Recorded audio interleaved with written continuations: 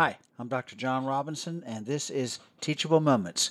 It's been a while since I've done a podcast, what with computer issues and getting the COVID variation twice, but I'm ready to go back to work and we'll continue these podcasts frequently. Today I'm doing something a little different in that I am recording an article that was given to me about pandemic issues. The author is Gwen Payne, and she is at invisiblemoms.com. Her article is entitled Struggling with Fatigue as the Parent of a Special Needs Child. Here's what you need to know. Many parents of special needs children struggle with parental fatigue. You can assess your fatigue levels by examining various aspects of your life. For example, if your physical capacity is dipping or your parenting satisfaction is falling, those are signs of rising fatigue. Other signs include increasing depression or anxiety and declining sleep quality. If you know you're struggling with parental fatigue, taking action is essential. Here are some pointers. First, avoid negative outcomes as you address your parental fatigue. That is, not overlooking medical conditions. As the parent of a special needs child, it's easy to assume that any feelings of tiredness are related to child rearing. However, fatigue is a symptom of a slew of medical conditions. Long-haul COVID-19, chronic liver disease, fibromyalgia, sleep apnea, and many others can cause fatigue. If you assume your child rearing is responsible for yours, you may end up undertreating a genuine medical condition, which can be dangerous.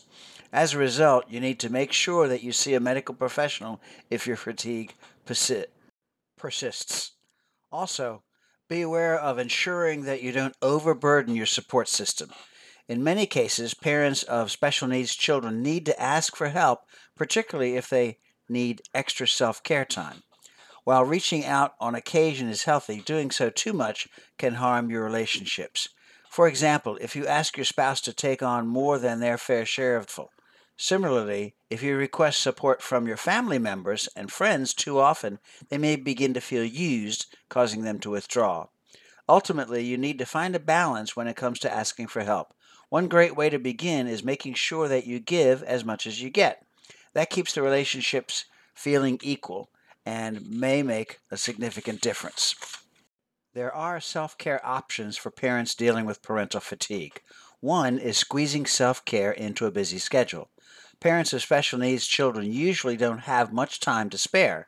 As a result, they may assume that self-care won't fit into their world. However, this is often because of an inaccurate assumption about self-care. Many self-care recommendations ask people to take 20 or more minutes at a time to complete the activity, which isn't practical for all parents. This leads many parents to think that all self-care activities require a significant time commitment. Thankfully, that's not true. Even short self-care activities make a difference. For example, a yoga sun salutation takes only a few minutes and can leave you feeling reinvigorated. Watching a funny video on your phone can also be self-care, since laughter is a great stress reliever. By adjusting how you view self-care, you can often fit more of it into your day. Consider how you can incorporate more of those types of small self-care moments into your schedule. Then choose short activities that you find soothing or enjoyable that work during those times, allowing you to participate in more self-care. Another self-care option is to pick a personal goal to pursue. Maintaining a sense of self is challenging for any parent, particularly those raising a special needs child. If you want to keep a sense of identity, spending time pursuing a personal goal can help. It gives you a sense of achievement that isn't tied to child rearing. Plus, it gives you a chance to move towards something you want. For example, if you've always dreamed of starting a company, you can make it happen. Develop your business plan slowly over time, allowing you to build a strong foundation first. Then, choose the proper structure when it's time to form your company. Often going with an LLC is wise. It reduces liability, has less paperwork, remains flexible, and comes with tax advantages. Just make sure you review LLC formation regulations for your state. As you can see, even big dreams are potential targets.